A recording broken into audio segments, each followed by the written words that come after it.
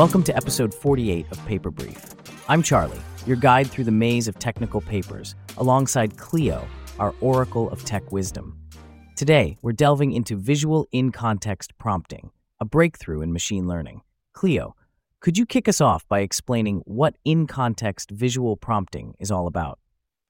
Sure thing, Charlie. Imagine trying to teach your computer to recognize and segment images, but instead of just throwing a bunch of examples at it, you're giving it a contextual nudge. That's what Dynov does. It uses what we call visual prompts to guide the AI in understanding and segmenting images in a much more contextual way, be it specific objects or general areas. So it's like giving AI a more nuanced perspective. How does Dynov do this differently than other methods? Exactly, Charlie.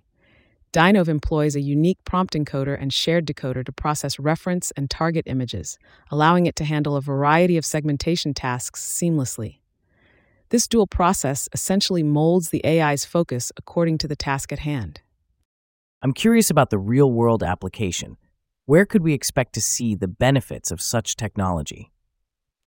Well, everywhere from autonomous vehicles to medical imaging.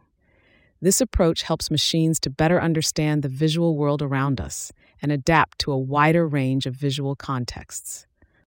Adaptation seems to be a big deal here. How does Dynov stay flexible across different segmentation tasks? It's all about those generic, latent, and point queries Dynov generates. They act like bridges, allowing the system to shift gears between tasks, which is especially handy for handling unexpected scenarios. Sounds pretty sophisticated, but no technology is perfect, right? Are there limitations or challenges that Dynov faces? Definitely, Charlie. One key challenge is the limited semantically labeled data the current model relies on, which means there's scope for improvement in how it interprets and processes visual prompts. Looks like there's still some runway for growth. It's an exciting frontier. Any final thoughts for our audience before we wrap up? Just that advancements like Dynov are stepping stones. They show what's possible when we push the envelope in visual machine learning, and I can't wait to see where this will take us next. Neither can I, Cleo, and neither can our listeners, I bet.